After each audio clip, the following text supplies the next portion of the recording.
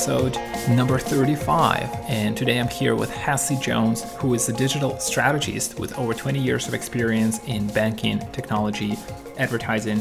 She's been focused on big data, artificial intelligence in the last couple of years for startups and larger companies working for folks like Yahoo, Citi, Cerebri, One Advertising, Aegis Media. She has been a part of Yahoo Answers launch in Canada, which was a social platform for questions and answers back in the day, which was super exciting. Right now, Hassie's involved with the company Global Privacy and Security by Design, which aims to find new ways of using technology to protect both privacy, security, and business interests online. And we dive into it quite a bit in this conversation. So without further ado, here's Hassie. Well, finally we solved the QuickTime challenges. Hassie, thank you so much for being here and coming on as a guest on the show. I'm happy to be here. Thank you, Sergey. Out of all guests I interviewed, you have the longest list of roles held on LinkedIn by far. Oh. Do you, by far, I have not come across anybody who had that so many roles. Do you consider yourself a tech journalist, a business executive, or both? Business journalist, that's more of a hobby than anything else. I kind of landed in journalism, I don't know, like 10 years ago. And I just started blogging. And then after that, I just started actually researching a lot more into some of the topics and then writing more about them. And then over time, I got really good at it and got really more interested in writing about some of the issues that were evolving around tech. Mm-hmm. And, the stuff that surfaced because of the rise of big data and the rise of social media and all that stuff, and what the implications were for individuals, for consumers, for business, that kind of thing. Mm-hmm. So the more I wrote about it, the more I got interested, and the more I got interested, the more I started delving more into like the investigative journalism stuff. So even though it started out as a hobby, now it's kind of grown into something that's part of me. So I've started writing a lot more on Forbes, and it's now something that I tend to look for in new startups, in new technologies, and new I'd say practices, and I'd say even looking at new harms that are emerging as a result of stuff. But my bread and butter is business, and so mainly business from the standpoint of strategy, marketing, in mainly startups and new technology, but more recently AI, ethics, privacy, and even blockchain decentralization. So everything that I write about, that I've researched about, I also work in the industry. That's a fascinating way to actually combine the two. And it sounds like, and I've read your articles, they are super in depth. They're deep. They're not just surface level. You do a ton of research, and it does take time to actually understand what you're saying, because you pull some heavy sources, and it's not just your opinion like a lot of the articles would be. How do you combine being in like your hobby side that is getting really big with being an executive role, because that's a lot of time, a lot of big commitment? So part of it is focusing on the things that you want to do, right? And yes, it does take time. So a lot of it is learning, and so you literally have to park time aside to do the research and to read a lot and to talk to people and to just schedule it like it was a meeting. And when you schedule that, you also have to schedule the time to write the article, schedule the time to follow up, and schedule the time to actually post it. Because at the end of the day, there's going to be no value if you can't share what you've learned. And so you have to be disciplined and committed to try to get those things out on a timely basis. And so I've been lax lately, but I try to do at least once a month. And like you said, these are not my opinions. A lot of them are research, but I've also reached out to people in industry who are subject matter experts within these areas, like explainability, right? Like decentralization, so that I do it from the standpoint of expertise and not necessarily just opinion. Right. So I guess your answer is you make the time when you think it's important enough. You have to, yeah. Yes, it's absolutely. fun too, right? It's fun. Like yeah. So you spend time doing the things that you love, and that's essentially my rule of thumb. 100%. And I mean, you wrote a lot of articles, and we will dive into the work you're doing at the moment, which I think is fascinating. But before that, I wanted to ask this question. Tell me about a question you posted on Yahoo soon after the platform launched that made you look at the power of the community in a different way, because I thought that was a fascinating story. Yeah, so I actually started out really as a marketer, and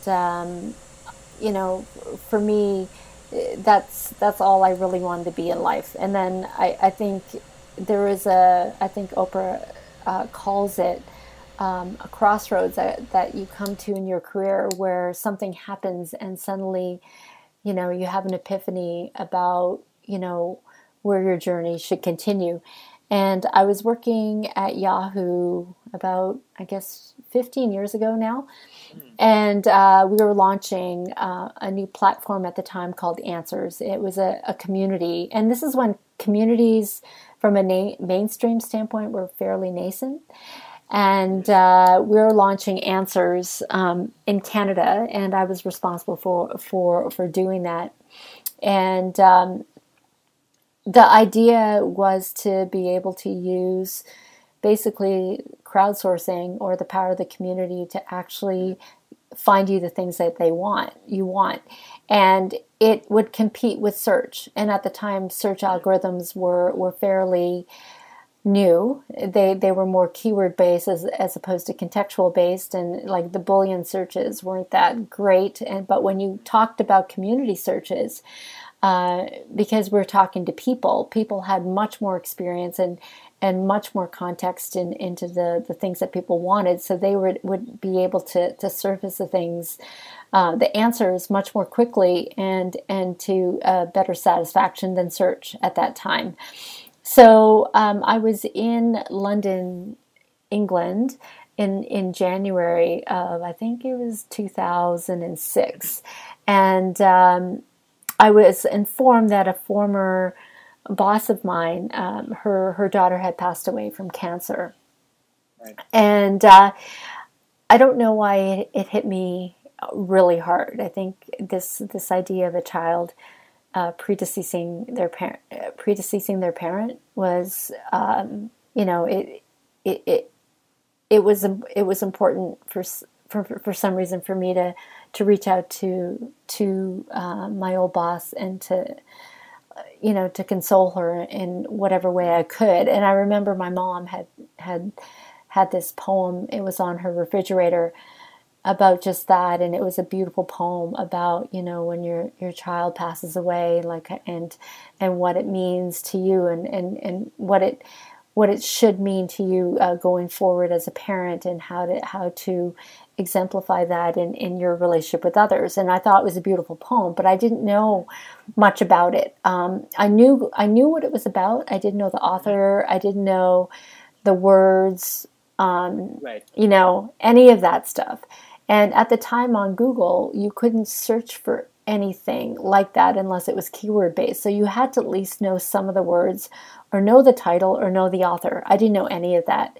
So somebody asked me to ask the community, the Answers community, and I said, but we haven't really developed the community yet. Like, we're lucky if we had like 5,000 people on it. So I tried anyway. So I basically asked what I said to you. I said, a friend of mine, her daughter passed away. And there's a poem about a child predeceasing their parent. It's really beautiful. I just don't know what it is, what the name of it is, but I want to send it to her. So if anybody could help me find it, that would be great. And I waited. I waited 2 days. I waited 3 days. And by the fourth or fifth day, I was starting to get antsy because I thought, this isn't going to work. There's not enough people on the platform. And also I just didn't think that there was enough information that anybody would be able to do anything about it. So I kind of gave up on it.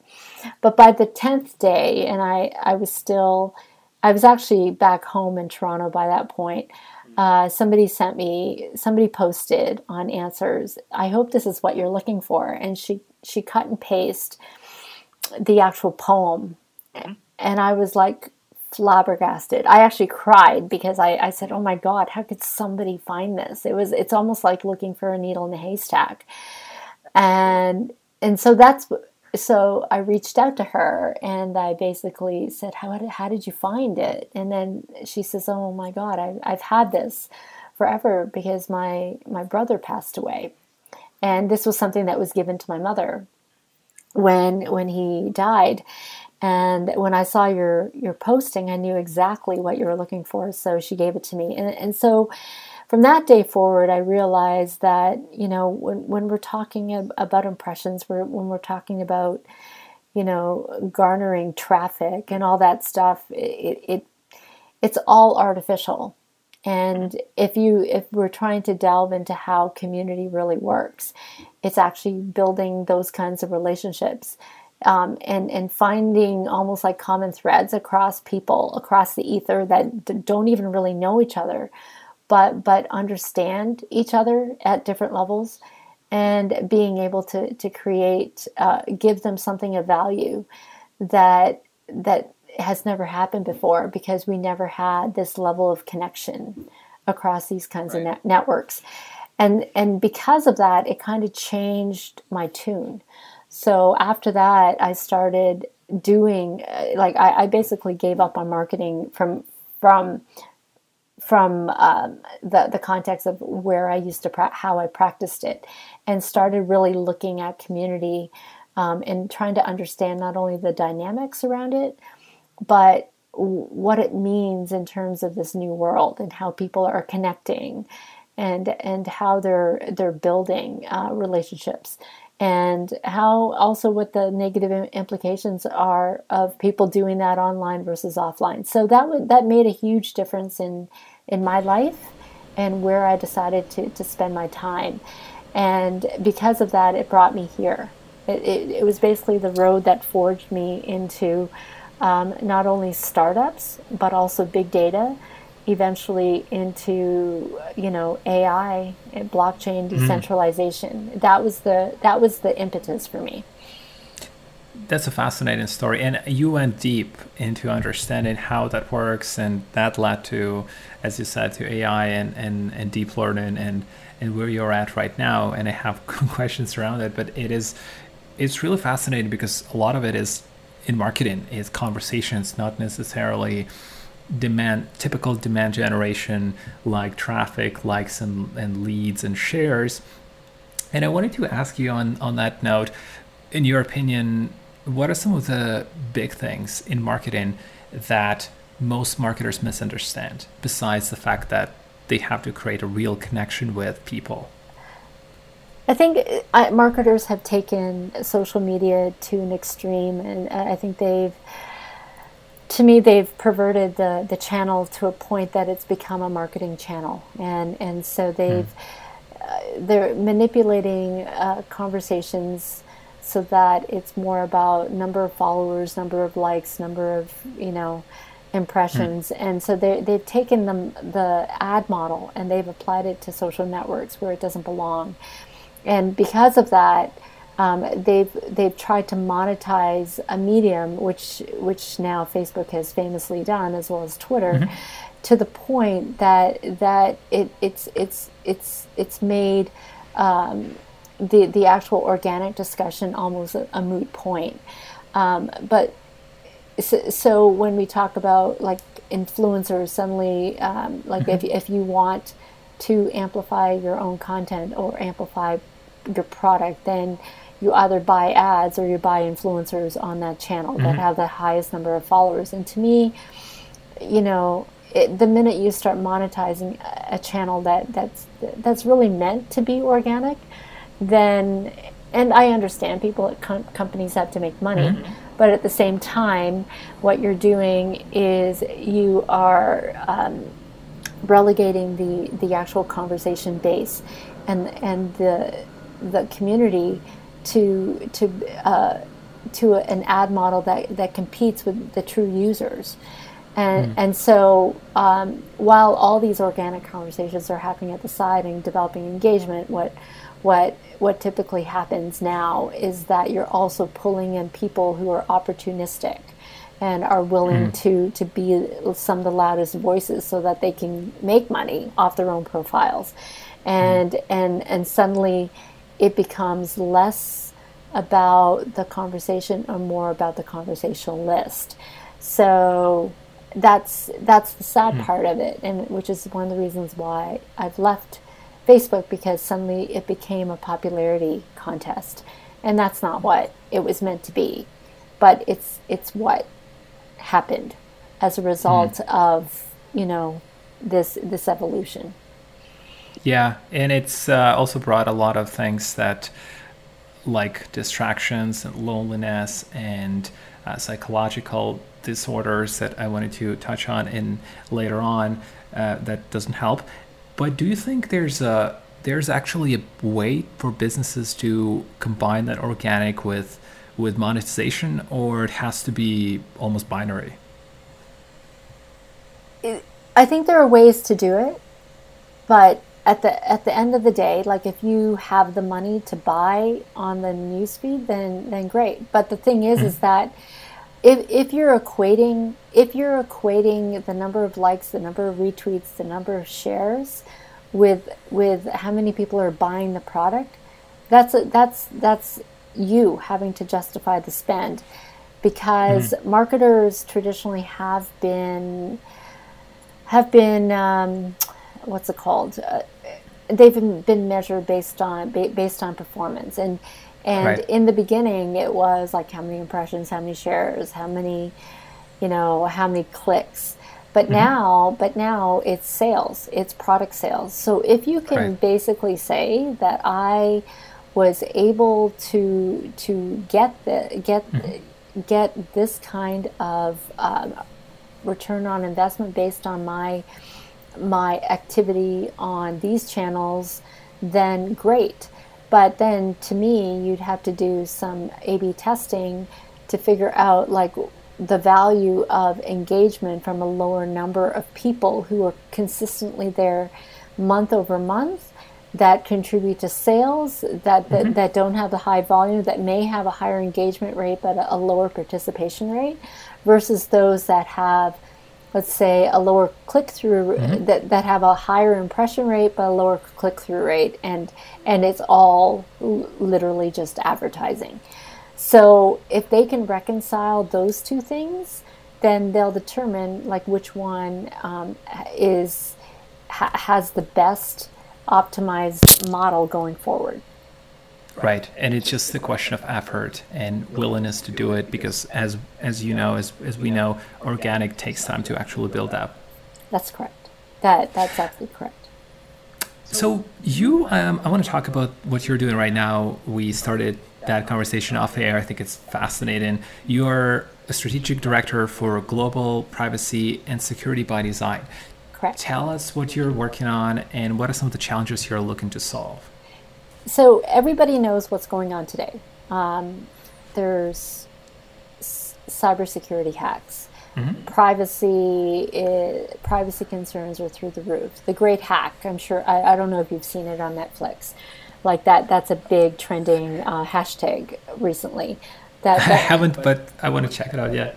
Yeah, that talks about the story of Cambridge Analytica, the impact of that company in using Facebook data to manipulate elections.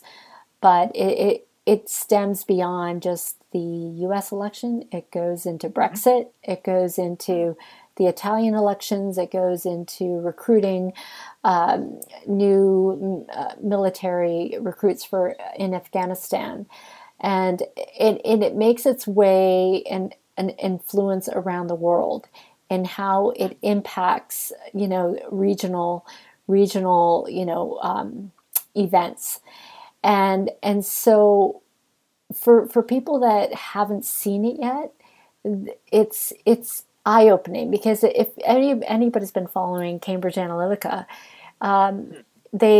you start to realize that it's more than just micro-targeting. It's more than just trying to get people who are fence sitters to make a decision on who they're going to vote for. It's actually manipulating the user to a point that you can influence the way they behave, and I think that's what's really telling. And the fact that they have so much data on users, with the number of overlays from Experian, from Acxiom, all these companies that collect information over time without the user consent, and create very deep profiles on them, is already a form of surveillance that people don't realize is happening. So at GPS by Design, I work with Dr. Ann Cavoukian. She is the former 3-time privacy commissioner in Ontario, and she was also the one that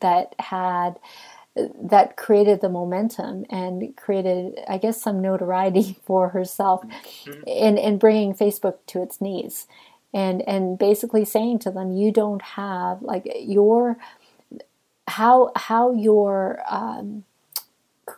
developing, not developing privacy, but how the level of privacy that your platform has, and the fact that the practices are not compliant with the Canadian privacy laws. It needs to change, because 70 to 80% of our users are on the internet and on Facebook. So if they don't conform, then we will block Facebook from coming to Canada. And I think that was the first time that the FCC also recognized that there was a lot of things that Facebook kept hidden from its users. And so they're mandated to change their privacy settings and to make things a little bit more transparent and clear, and to give consumers the tools to be able to opt out of things that they didn't want. And so that's just the first step now. But Dr. Cavoukian has been doing this for many years, since the mid-90s. And so from that standpoint, we're now evolving into, okay, now Cambridge Analytica has happened, so now what? And now cyber breaches are happening more often. So now what?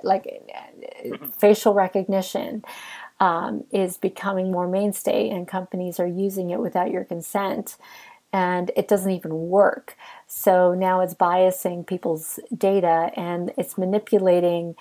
It's manipulating the environment to the point that people can be harmed if they're mistakenly targeted, because the software doesn't work.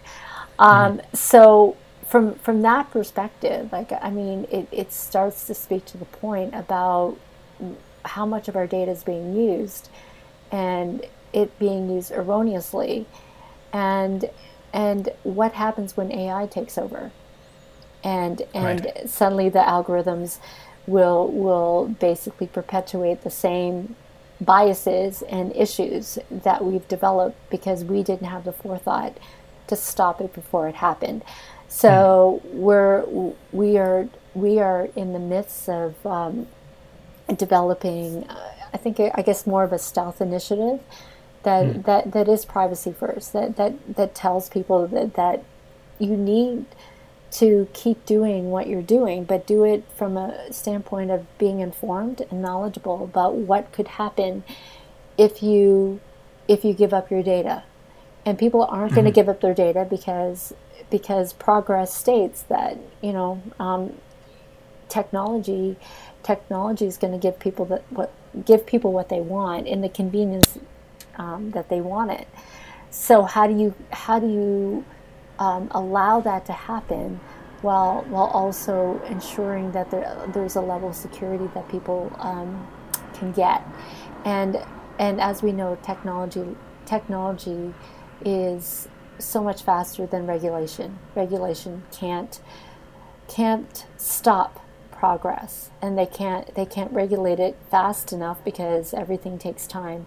So technology needs to be a solution in tandem with what's happening with the GDPR and privacy Absolutely. laws. So And do you think, like, if we look at the biggest tech companies right now, Apple and Google, they have slightly different approaches, but the Google's advantage is that they will use more of the user's data, but they will provide this better user experience in theory. And right now, with fragmentation of Android, it is harder to see, but you could get a sneak peek with using their branded Pixel, Google Pixel devices. right. But you have to give up a little bit more data. Versus with Apple, you don't have to, but you definitely give up a little bit of that personalization and those shortcuts, and it's just not as intuitive. It doesn't really do it as well. It doesn't really read your mind, so to say.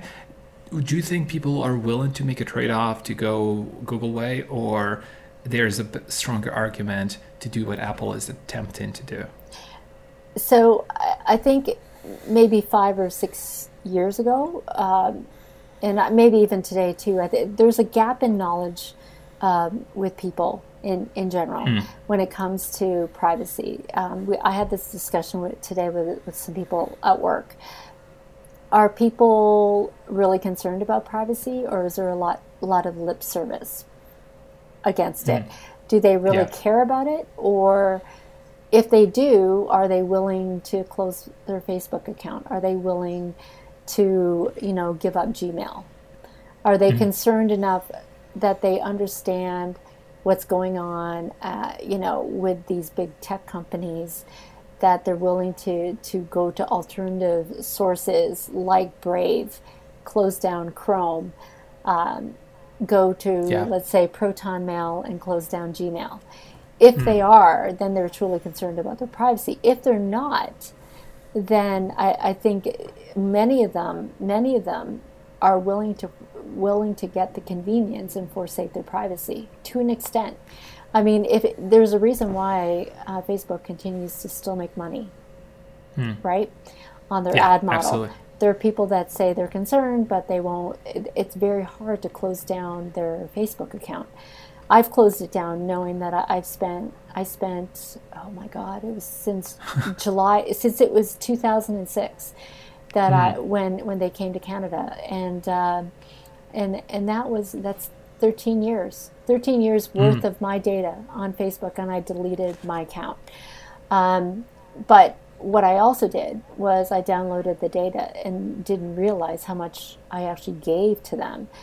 And so I'm doing that now in the process for both Google and Apple, so I understand exactly what I'm giving up. And I think if people took the time to do that, they'd understand that it's not only what's there that's being used. It's to the extent that it's being used that you have no idea, Right. right?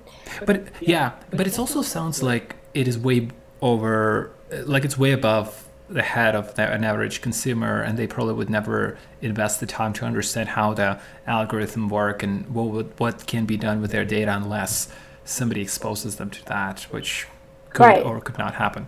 And they're right. I mean, or they could watch The Great Hack and suddenly they'll realize. Yeah. There's a reason why Edward Snowden is in hiding, because he's exposed exactly what the governments are doing with people's data. And what people don't realize is how much information that's out there that's being used by not only companies but governments and all that. Like, I mean, Brexit and the U.S. elections were just the tip of the iceberg. There's so much more that can be done once you overlay like all other data sources, from banking to credit scoring, etc. And then on top of that, you have the centralization of data, which creates a vulnerability to hacking, which is something that we've seen consistently month over month, year over year. And so once that happens, then what you don't realize is that your information could be potentially or is being sold on the black market. And so companies that are willing to pay that kind of money to understand your debt levels, like how much mortgages you know, what mortgage you owe, what your actual bank accounts are, you know, those kinds of things. So they could use that as a way of surveillance, or just use it as a way to sell in the black market. So companies could actually target you as well. I mean, that until somebody actually gets hurt from it, they will continue to do what they do. I think that's the problem. If there's personal harm involved, but if they're getting the convenience, then you know, they're okay with it. Right. I think there's a greater ignorance about it just because people like me that talk about it seem like we're crazy or we're paranoid or we're conspiracy theorists.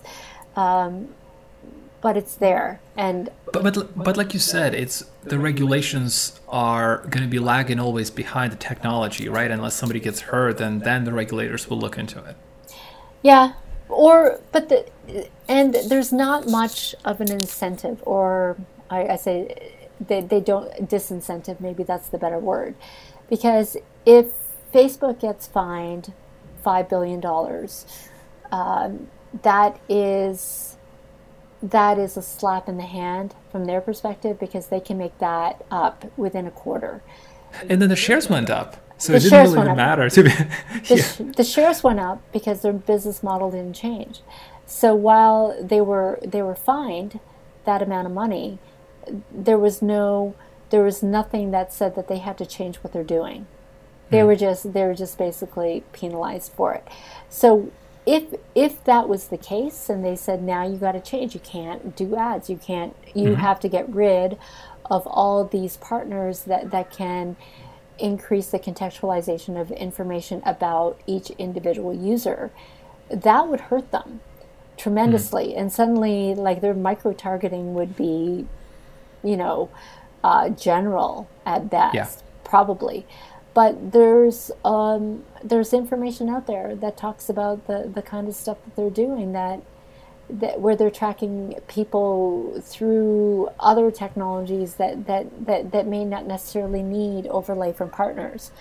So, you know, it's data is gold right now. Totally. And what are your thoughts on Facebook Libra? Since we are talking about Facebook, is it necessarily the Facebook initiative, or is it really going to be controlled by all those other members independently? I'm just curious to. I don't know enough about Libra, but I mean, the fact that they're moving into the crypto market, and that they're trying to find new ways of monetization, means that, you know, one of the reasons why a lot of startups have gone into blockchains and they've gone into the crypto communities is because they're trying to evade the Googles and the Facebooks of the world and the Microsofts, because, as you know, when it comes to, you know, how do you make Facebook better? Well, they need to be able to buy up the competition. That's what they did with WhatsApp, Instagram. They were trying it with Snapchat. And, you know, there are companies that really want to do well. They don't want to be bought by these guys and suppressed, and their technology, you know, it becomes irrelevant, and all their developers end up moving to the mothership, because it disincentivizes competition. And so they move into safe spaces like blockchain, where they can get investment from you know, blockchains or people who invest in cryptocurrency, because it allows them to develop their technologies in a safe place, without the threat of these bigger guys. But now that they're moving into this space, it becomes like it's hard to say, like, what's going to happen to that community. Like, how do you evade a Facebook that's moving into that space. And at the same time, given their size, how will they end up influencing, let's say, the monetary, like, so the markets in general, and they could. I don't know. I don't know what that looks like right now, and it's hard to imagine like what kind of impact it will have. So I'm watching it. I'm not making any judgments at this time, but it is disturbing. Let's just say. Yeah, it's going to be interesting to see what they do. But Facebook's reputation is tough, and everybody's, whenever the Facebook name has been mentioned, I think everybody's very going to be really concerned of what are they doing, and especially why they're doing it, even though they're not necessarily developing the technology with Libra. But since it is coming from Facebook, it's got to mean something. So it will be fascinating to watch. I wanted to ask you about AI, like your thoughts on where is it going from where it is right now? What does it look like in the future from the marketing perspective, from the personalization perspective, and is deep learning actually slowing down and we're not there yet? Just your thoughts on this. Deep learning is getting there. It's not there yet. But I think I think the problem with what's been marketed out there is that the hype of AI assumes that, we're at the point of killer robots, full automation, unsupervised learning, reinforcement learning, etc. We're not. Like, we are still in supervised learning. A lot of what's out there is still in effect data labeling. We're moving quicker, but like when I say data labeling, it's like when they have news about Google, and let's say Alexa, or was it Google Home and Alexa actually listening to your conversations? It's not that it's from the standpoint of technology, and it's like how to make your experience better. They have to listen to you in order to teach or to train an algorithm how to understand, let's say, different voices, or different accents, or the different ways that people phrase things, right? And they do it on a small sample, right? They don't do it on they do it on a small sample, like anonymized set of data. That's what they would, I guess, say. Oh, they may say that, but we know for a fact that they have enough information that whether or not it's a sample, they know who is speaking, and they can keep that data as long as they want. The unfortunate thing is that, again, it's consent, it's lack of transparency, and people don't realize this. And people are willing to talk to Siri and to just play with Siri and play with Google Home and Alexa to see how much information they can get out of them. And yes, they are training them. But at the same time, if there's a person that's listening, even to conversations that they're not meant to listen to, that's problematic. I think, like, the other thing is that, once people realize that they're doing this, they get super paranoid. Like, can I turn it off? Like, if I unplug it, is Alexa actually turned off, or is there a hidden battery? So people become worried that suddenly the things that they mean to say, or they don't want to say, they actually have to go into the confines of a room in their house where it could be from earshot of the technology, which is not right. A friend of mine who's an engineer basically said that she was testing different types of music to see whether or not Alexa would understand it, and so she would test everything from like rock music, etc., and she would test also like Bach and classical music, and she realized that at some level of pitch or whatever, Alexa wouldn't understand, and so she could filter or block Alexa from really understanding what they're saying. But why would we have to do that? We're basically inadvertently letting them in to our homes without realizing that they're there. So, and it's been happening for a while. But I mean, yes, it does improve the technology, but why not be transparent about it from the outset? Right? Why make everybody believe that this AI is actually happening? So it's totally fascinating. It's also from the perspective of, like, for example, Google. They're going in to announce there's new Pixel 4. There's new phone in October that will have the face unlock feature. That's what they pre-announced, and they were buying people's face data for $5 in the United States. So they would give you like a credit card. People would be walking in the park. And so that's interesting, and we'll see how that gets integrated into their ecosystem. Oh, it's pathetic, actually. But I mean, the one thing that's readily apparent with a lot of these applications is how do you collect data? When you want people to engage with your application, what you do is you appeal to their egos, and so the one application that I think it was trending for a long time. They had tons of users on it for a while until they realized that it was more of a breach, not a security breach, but more of a privacy breach. Was the facial recognition app that allowed you to see yourself when you're older.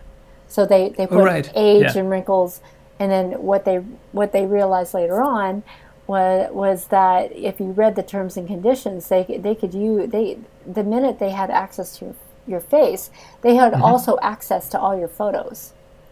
You've already given them access to all your photos the minute you share that face.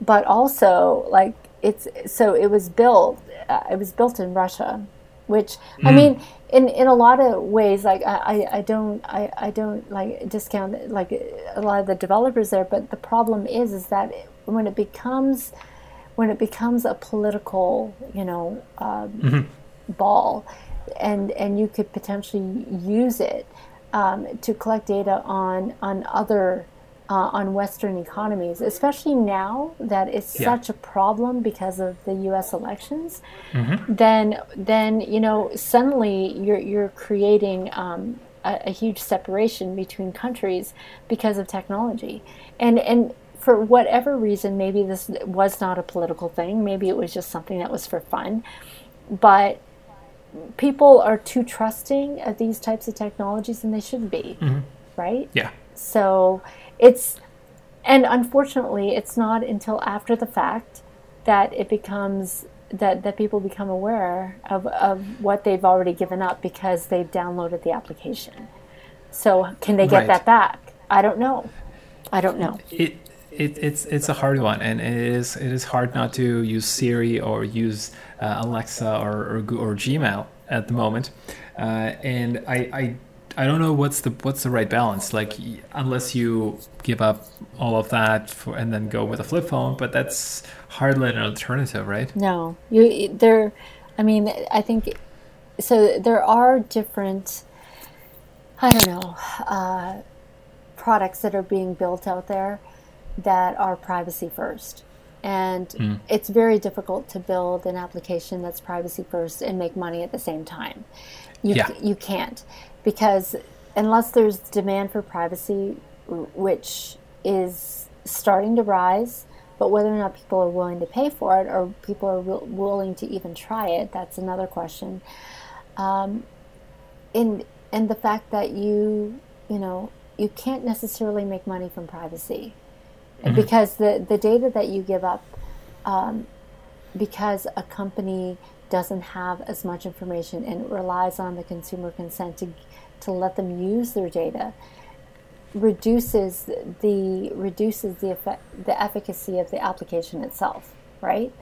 But if you think about different models to be able to give the consumer control over their information. And I think about this, and I think of Andrew Yang, the American, he's a Democrat that's running for president, And his whole stance is on universal basic income to give everybody like $1,000 a month, right? In the face of impending automation of everything. And to me, is you want to make the users happy, then not only give them control over their own data, make sure that they own it, but also allow them to make money off of it. So if you want to use my data for something, you want to sell me something, but you want to use my information because I am the right target market and my information will help build a better algorithm for you, then give me, a percentage of sale or something. Like figure out a business model that will eliminate, let's say, the Facebooks and the Googles of the world from making money off the backs of consumers. Give consumers a cut of those dollars, so that they're incentivized to share their data, but in a way where they have control and they have transparency, and they have and they provide the applicable consent. And it's not like once I give you consent, then you have it forever. It's a one-time consent for the one-time data used for that one-time thing that you paid for. And so that model is going to be difficult, but people are talking about how to do that from now on. Does that mean that the ad model is going to die? Potentially. Because the way apps are working and the way AI is working is that once data is fed continuously, let's say into your own application, and you as a user, it'll figure out what you want when you want it, like what are the things that you care about, what are the things that you don't care about. And so it's going to be customized to a point that the ad networks may not have access to your information, but individual security applications that know who you are will be able to negotiate your wants and needs on your behalf to get the things that you want. So the tables have turned in that it now understands your behavior. And so you're able, it ends up being more of a pull from the consumer side as opposed to a push from the business side. Yeah, it sounds like there are multiple things that needs to happen to make that work, like regulation, potentially different operating system, something closer to iOS and Android, and also a business model or willingness to find a business model that would work. Yep. And regulation is going to be a big part of it, because especially when you're a bank and especially when you're a retailer or I guess insurance, they're heavily regulated. And if you can't do anything because of potential financial risk or compliance, then you're not going to do it, right? And so that has to come swiftly from industry, because at the end of the day, the vulnerability to the individual consumer data is at risk, and they want to minimize that as much as possible. So yes, will it impact their bottom line? Probably, but from a compliance standpoint, they may have no choice. So that it has to work together with regulation. And banks will have to work with industry to figure out other ways to monetize, or figure out ways that they can give stuff to their consumers in a way that satisfies whatever that communication channel ends up being. So it will be fascinating to watch as it unfolds. I'm sure. There is this meme that I've seen that was truly fascinating. It was basically, it showed a crowd of people, and people were walking, kind of looking at their phones, and I think it was like a green screen and green eyes, and robots were sitting on benches and reading a book. And it said, "Humans are hooked, machines are learning." Yeah, it's true. But it's actually, it's funny, and we laugh, and I shared it with my friends. But it's actually the truth, because humans are totally hooked on the tech. It's ridiculously addictive.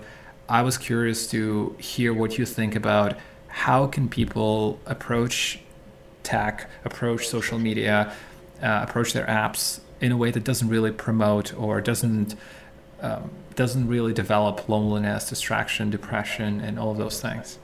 Maybe something you're doing from your end. Yeah, I mean, for me, I've gone to one extreme, and I've unplugged from Facebook. But a lot of it also was for personal reasons, and it did bring up a lot of anxiety. It was the whole FOMO thing, and also I think the addictiveness, to actually go in, figure out what people are doing, and actually almost compare yourself to people's I don't know, their successes, etc. was, that's disheartening. And on top of that, the discussions were they're poisonous. And the unfortunate thing is that the political discussion has been wrought with a lot of divisiveness in the last so many years that it's actually severed a lot of friendships, and for me it's like leaving home, because I was there for 13 years and then I had to finally unplug, because I think it was mentally I had to do it, but also I knew that I had to get on with my life, get on with business, and for people that are able to talk to their friends on Facebook while they're working and all that stuff, it's like, what's more important? Because if you do that, and then you're also on the Facebook Messenger, and you're also on these groups which are terribly engaging, etc., and you're in family stuff, then they've already hooked you, right? But the reality is that how are you faring at the end of the day? Do you have time for your family? Do you have time for your kids? Do you have time to go outside and enjoy the physical world, right? Mm-hmm. And I think that's what people are missing. That they don't realize that a lot of these relationships are artificial, and that the relationships that count are the ones that are around you, and they're the ones that are faltering because of social media. And so if people took the time to figure out what the true relationships were, because at the end of the day, if these networks go, and let's say the connectivity to the world, is severed for 24 hours, where are you going to go? You have family, you have friends, you can't connect anywhere. True. So honestly, like I'll jump in. I had a situation probably a week ago, was supposed to do the work, was working from home. Happened that they cut the power, so there was no power, there was no internet.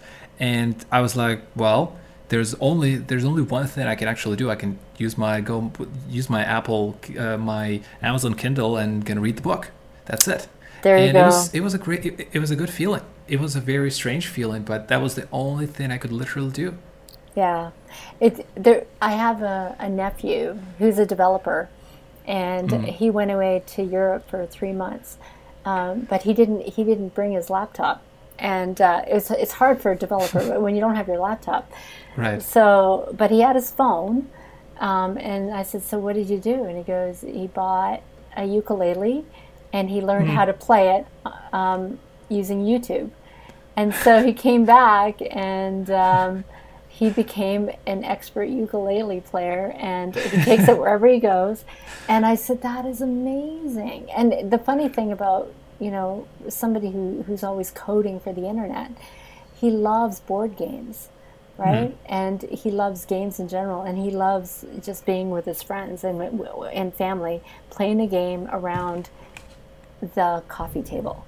You know what I mean? Right. And that's, to me, that's true balance. That's what you need. And I think, but again, it's a generational thing, and the younger kids are used to it. But I always try to make sure that my kids have the balance of seeing their friends outside of, their social networks.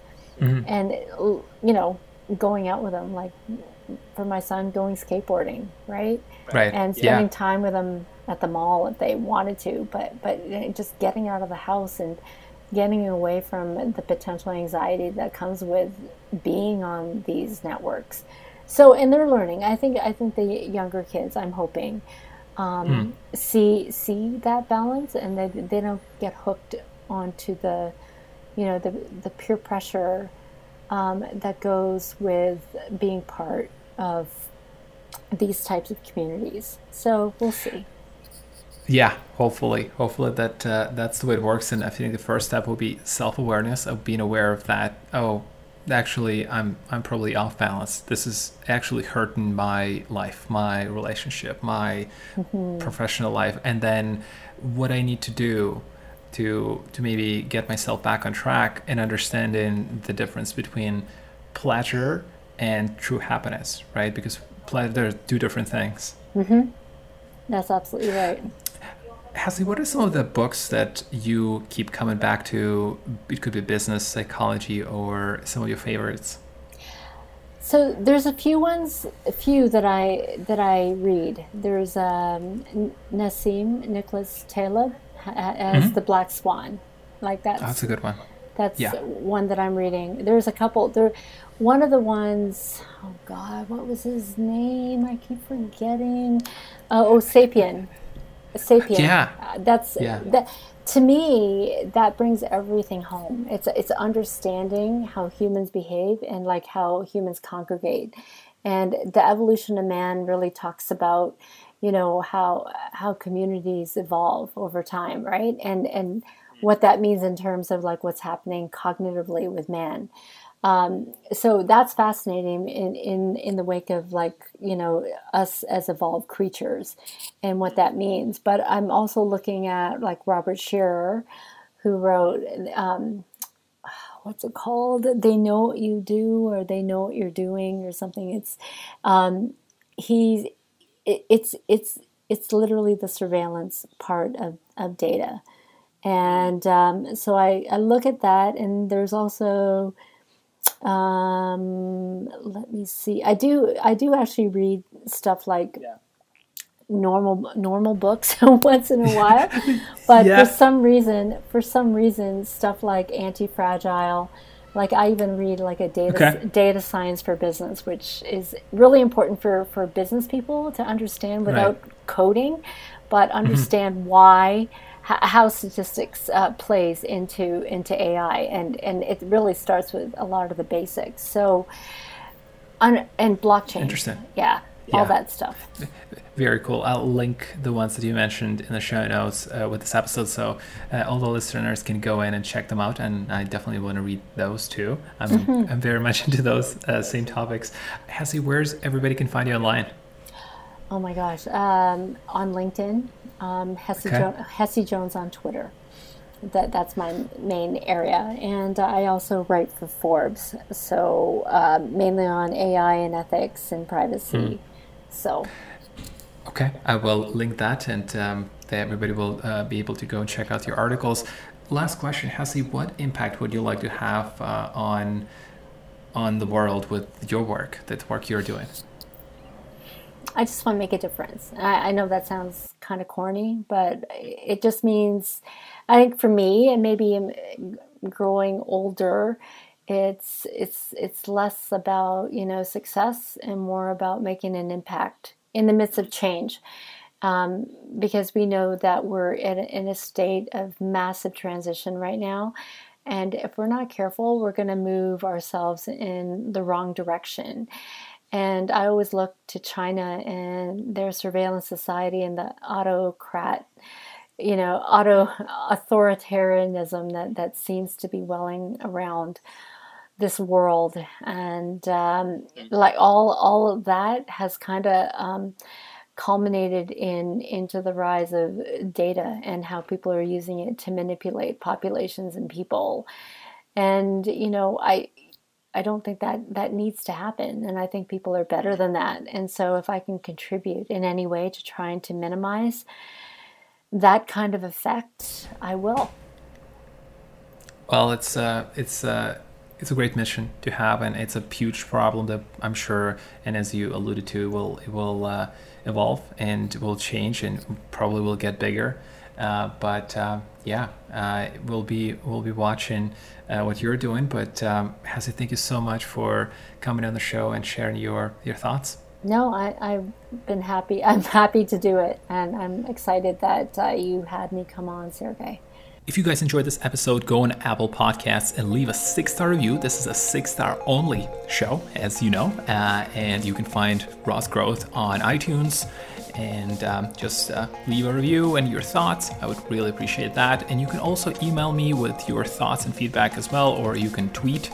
It's Sergey Ross 11. This is my name on Twitter. That would be really cool. And something I wanted to mention, and this is unpaid mention, by the way, Google Chrome extension for extracting people's emails on LinkedIn. So if you are trying to get people's emails and you're doing prospecting, or you're doing job search, or you're doing business development, whatever you're doing, you're trying to get emails, an amazing extension that I just came across is called Sales QL. Just find it on Google, just Google it. And basically you have 100 free emails per month, and you will gonna get almost certainly people's personal emails and business emails, and they will be validated.